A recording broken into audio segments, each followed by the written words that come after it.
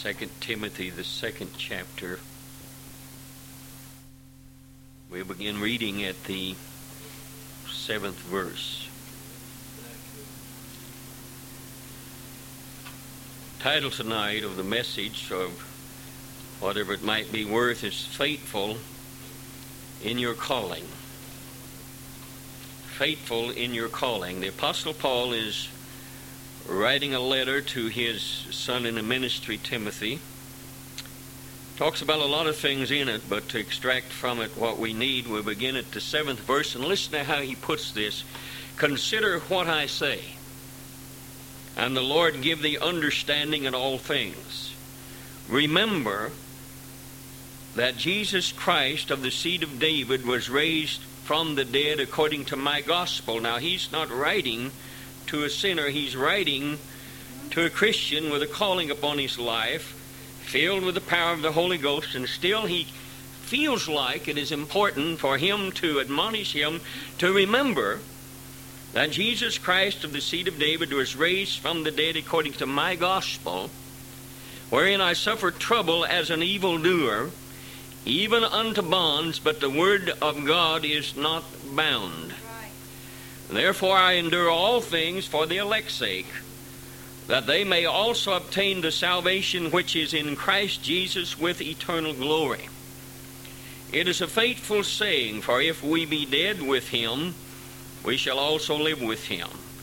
If we suffer, we shall also reign with him. If we deny him, he also will deny us. If we believe not, or some has it, if we are unfaithful, but if we believe not, yet he abideth faithful, he cannot deny himself. Father, we are grateful for the recordings of your word, for the purity of your gospel, for truth.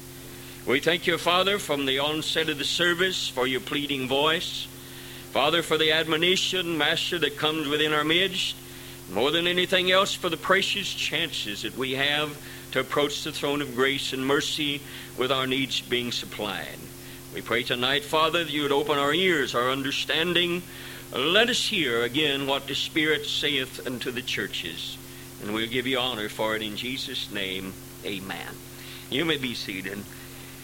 If we believe not, yet he abideth faithful. In other words, doesn't make any difference whether we believe him fully or not. He's still there faithful to do what he said he would do when we get to the place where we do believe him. He cannot deny himself. Faithful in your calling. Tonight, you have a calling. Every one of us have a calling, and I guarantee you there's not one that has a calling just to occupy a pew or a bench someplace. It goes further than that. And I want you, as the Apostle Paul had admonished Timothy, consider what I say. Listen to what God has to talk to us about tonight. There's hardly any way that he can, because of the way he's bound himself, there's hardly any way that he can talk to you other than through the lips of man. So you're going to have to accept what God has to say through the lips of clay. It's just the way he has bound himself to it. And because of that, it seems like God has limited himself, but he really has not, because that calls upon us for belief far beyond our ability to believe. Right. So we have a calling on our life, various callings, different callings, but nevertheless a calling to be fulfilled. I was seeking God concerning the higher calling of God and the direction in which maybe we ought to go, to elaborate a little bit more and take another step on the ladder to that. And he said, we'll not bother with a higher calling until we learn to resolve our calling, period.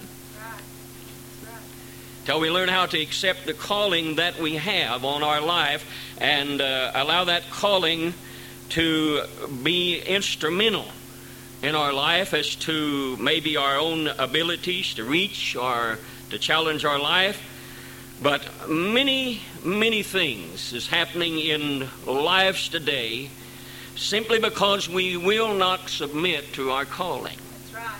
These things are hard for us to understand, but they're nevertheless so. If you read the Bible, you'll find admonitions to those who are saved, filled with the Holy Ghost, called to be apostles, prophets, pastors, teachers, saints. Bible says in one place, called to be saints, and you'll always find that there's admonitions there to know what your calling is, yes, to believe that you have one, to accept it, and then go about fulfilling it. Yes. So until we can learn and accept, most of us, I'm sure, are aware of what God has called us and the capacity He's called us. I doubt very seriously there's very many of us confused in that area. Some could be, I suppose, and a little bit concerned about which way to go with it, but most of us are fully aware of what our calling is in God. Not everybody has a call into the ministry, so to speak, that is pastoralship or something like that, but it's still in the ministry. Everybody should be concerned that's in the body of Christ. I have some scriptures. I'd like for you to write them down. I'd like for you to go back a little bit later on, sometime tonight, tomorrow, or sometime this week, and look at them just a little bit fuller. And these are just a few that's extracted from the Bible, where there's many. And you'll find number one, and don't bother to turn there unless you're real fast.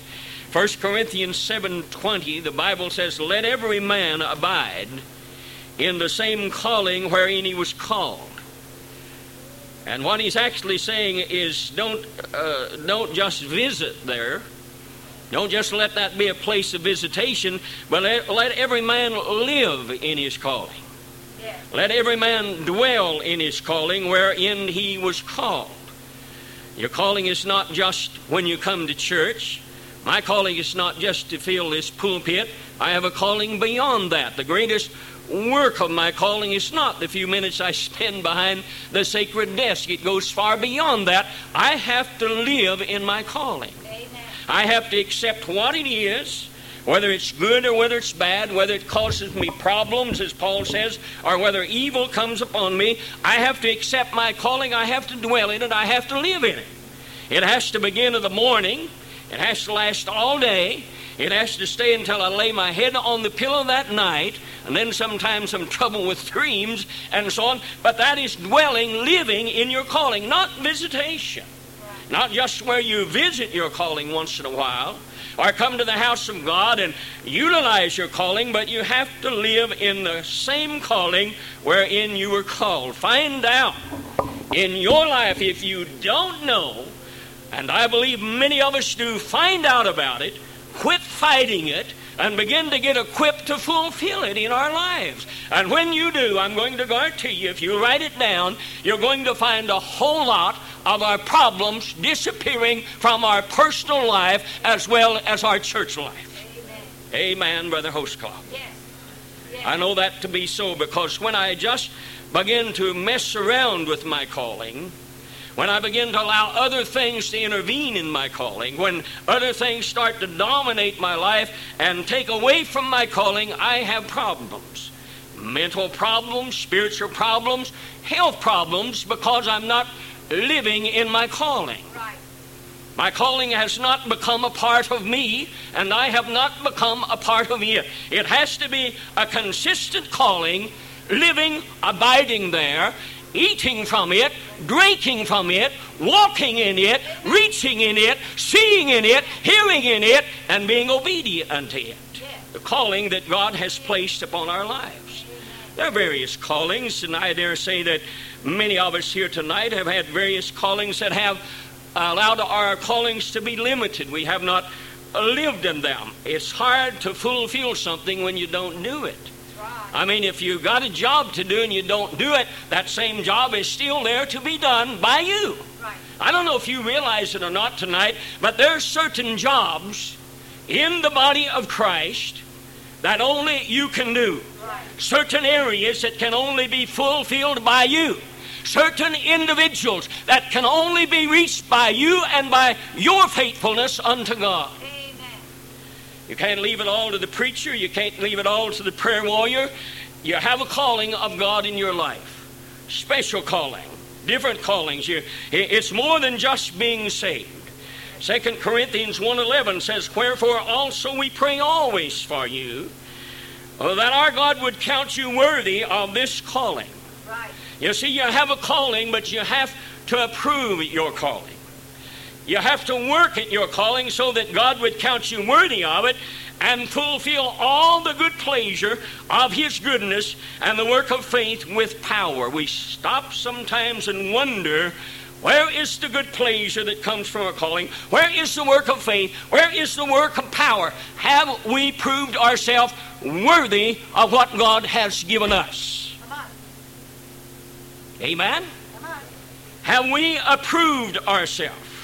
You see, we have to approve our calling. Yes. We have to prove to God that He did not make a mistake, that He knew exactly what He was doing, and that we would recognize that and give ourselves wholly over to God, and then the work of faith and power would come from our obedience unto God. Otherwise than that, we cannot have the work of faith. We cannot have the power that God wants. We cannot feel the good pleasure of His goodness in our life all the time as we should. Have you ever wondered?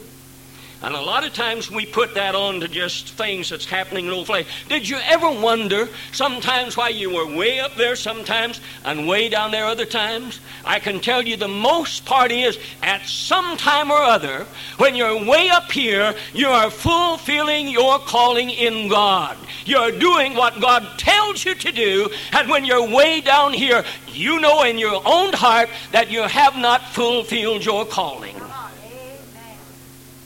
I felt that hit something then, and I didn't mean for it to. I really felt like I hit something right then. It comes back, but let me say it again, because I want it to stay out there. When we're way up there someplace, and we're living in the heavenlies where we ought to be, it is because we have fulfilled, in a sense, and done what God told us to do. And when we feel way down here sometime, lower than a snake's belly, can't get out of the rut, have to look up to see out, it's a sure sign in our life that someplace, somewhere, we have not fulfilled the calling of God. We have allowed something to come between us and our God. It could be pleasure. It could be family. There's no telling what it could be, but something cut the circuit. Something cut the wire. Something caused you not to be a fulfiller of your calling in your life. Somebody, somewhere, was depending on you. And friend, when we know we've done this, there is something inside of us. What would you call that? There's a guilt inside of us. We know that. We know what we have done. And sometimes, because of our stubborn mentality, we won't even admit it to ourselves. We just sit in open rebellion to God and to our calling and refuse to say, God, I don't want this in my life, and wherever I've missed a boat, I want to get back on track. I want that circuit that's been opened up, and then you're going to see a fulfilling, feel the good pleasures of His goodness and the work of faith and power in your life. 2 Timothy 1:9 said, who has saved us, see, you're already saved. Notice that. Who has saved us and called us with a heavenly calling, not according to our works.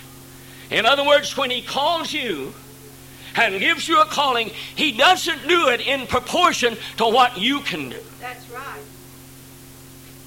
He goes beyond that. He goes in the proportion of what His purpose is, what His grace is, and what He can do through you. Yes. And once we would ever get that mentality that whatever the calling of God is in our life, it's not according to the power we have to fulfill that. Our dependency is solely upon God Almighty and that which indwells us. I've heard people say, well, I just don't have what it takes to do it. Well, that's belittling what dwells in you. That's putting God way down here someplace. Because if He calls you and He embraced you and He said, this is what you are, then He fully intends to be able to make you what He wants you to be. Amen. He says He saved us, called us with a heavenly calling. Salvation comes, but with it comes a holy calling, not according to our works. He's never going to give you anything to do in the spiritual realm that you have by yourself the abilities to do. That's right. What He gives you in your calling is solely The Apostle Paul points it out time and time again. Even in his intellectual life, what God gave him to do was beyond his capabilities to be able to do that. And our calling does not rest upon our capabilities. It does not rest upon what we desire. It does not rest upon what we want. It rests upon the eternal purposes of God that He has for our life. God is faithful to you, and He wants us to be faithful to Him in our calling. Somebody just said, and he hit a spot when we were singing and feeling the presence of God. And we was talking about shouting and singing, and somebody said that there wasn't all going to be crying, going to be shouting and singing. There was going to be some crying and some tears was going to be shed. I thought that's a sobering thought, and it might be. Some of those individuals who are being the ones that are crying perhaps would not have been had the church found its place, its calling individually, and fulfilled that purpose in their life. Most probably they could have salvaged souls that have lost and gone or will be gone. Amen. Simply because our own purpose, our own works, our own ideas, our own opinions. Hebrews 3:1 says, "Wherefore, holy brethren, partakers of the heavenly calling, consider the apostle and high priest of our profession, Christ Jesus, who was faithful to Him that appointed Him." Now, when you consider your calling, and I want you to begin to look over your calling. Don't pay any attention to mine. I've got to deal with that. I've got to deal with the calling God has given me. You have to deal with the one that He has given you. Not the only one that has a calling on my life. I'm not the only one that was called out from wherever you might have been and sat right here at Community Chapel. I wasn't the only one. That's right. There's others that God had dealt with, and God has been faithful to us and given us what He said He would give us, and He's challenged us, chastised us, blessed us, and lifted us up into heavenly places. What He said hasn't always made us feel good, but we knew it was the truth and what was needed in our life. And God has been faithful to us. And Paul is saying, brethren, when we think about the heavenly calling and we think about the calling of our life, you have to consider the apostle and high priest of our profession, which was Jesus Christ, who was faithful to that which indwelt Him. He was faithful to God. That flesh, which was the Son, was submissive to God in all points wherein He was called. You see, the calling of Jesus Christ was a lot of callings, but I think His main one, and His calling was to die.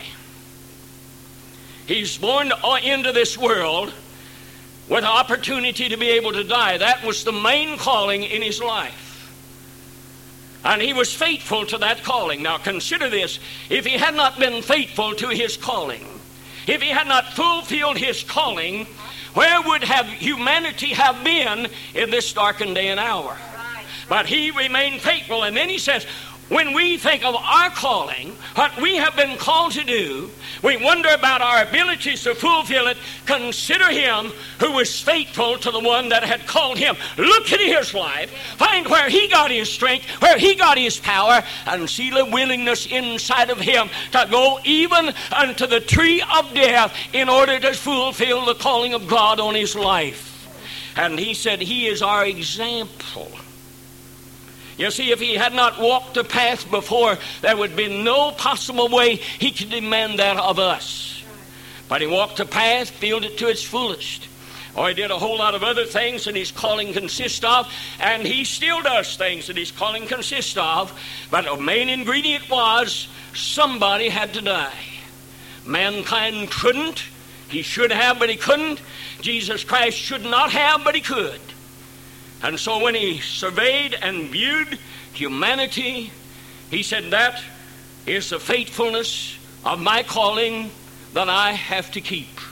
And so with it all, He mounted the cross of sin and shame, endured the pain of Golgotha, endured the stripes that was laid upon His back, endured those that spit in His face, those that cursed Him, and those that turned His back on Him. That did not alter the faithfulness of Jesus Christ to His calling. Right. I think sometimes there's a lesson in that. I think sometimes when we are powers of hell obscure us in darkness. People speak evil of us for no good reason whatsoever, turn their back on us, and something inside of us melts. And the first thing you know, we have laid the holy calling of God upon a shelf and said, I just can't handle it any longer. But Jesus did not do that. No, he didn't. And it's not easy. Thank God. I just heard from a good friend of mine this week, and I had to call him to find out exactly what it was all about. But somebody in California who knew nothing about what was going on here, knew very little about my life, had spread gossip and tales all over California, followed on down through into Mississippi, Alabama, and finally got into Tennessee about things he knew nothing about. And I thought to myself, God, it's all, I don't need this. I don't have to have it. I'll just forget the whole thing. And God says, faithful to your calling. It doesn't make any difference what man says, as long as my clothes are clean and my mind is clean and I know where I'm at and what I'm doing. That's all that is necessary. Faithful to my call. Yes. Yes. But you see, I can't do your calling. No. And for some reason or other, we are glued together in this thing. Some reason or other, God has some way. I don't know why. When I look at us, I wonder, with a motley crew like this, what in the world is God ever going to do with us anyway? I'm talking about myself included. But someplace, somewhere, He sees some good reasons in our life. Yes. Amen. Some good thing and a calling. What is it? Where is we're missing the boat? How are we failing to fulfill? Do we even recognize we have one? Yes, I believe we do. But what are we going to do about it? Live in it? Dwell in it? What are we going to do? You see, he was faithful to his calling. Yes, he was. Yes, he was. Amen. 2 Peter 1:10 says, wherefore the rather, brethren, give diligence to make your calling and your election sure. Sure. In other words, don't let anything take your calling. And it is strange that he give election almost in the same voice that he gave the calling. That's right. It almost seems to say, unless your calling is fulfilled, your election is not sure. That's right. Does that make any sense? Yes. And yet it seems almost that's what he is saying. Now those are callings. There's probably a lot more with admonitions there. But fear is the greatest enemy that human flesh has to conquer. That's right. Now we have good reasons most likely to be fearful because we are entering into areas that we understand very little about. We're entering into a spiritual atmosphere, trusting in something we cannot see and we cannot handle. All we have is words, and of course the anointing and the feelings inside of us, but we're going beyond the abilities of these hands to reach, or these feet to walk in, or these eyes to see. We're going beyond flesh. And we are fully and wholly dependent upon the presence of God. Amen. As to what he wants out of our life. And many people, of course, have did things in the flesh which makes us more fearful, afraid of our calling. Come on. Afraid knowing in our own self what our calling is. Knowing specifically what our calling is, knowing without a shadow of a doubt inside that it must be fulfilled, but yet inside something has risen up and human flesh is trying to prevail, and we're afraid to utilize that which God has given us. Now I'll tell you something, you've got company. I mean, you in good company, I'm in good company. I don't know if you realize that or not, but we're in good company. Right. Amen. Because all you got to do is go back into the book of Exodus, and you got to look at Moses, one of the greatest captains and leaders that ever has been known outside of Jesus Christ himself. You look at a man that had nothing as far as he was concerned on his side. You're looking at a man that was called upon to give away the kingdom of Pharaoh and the kingdom of Egypt and take out a few slaves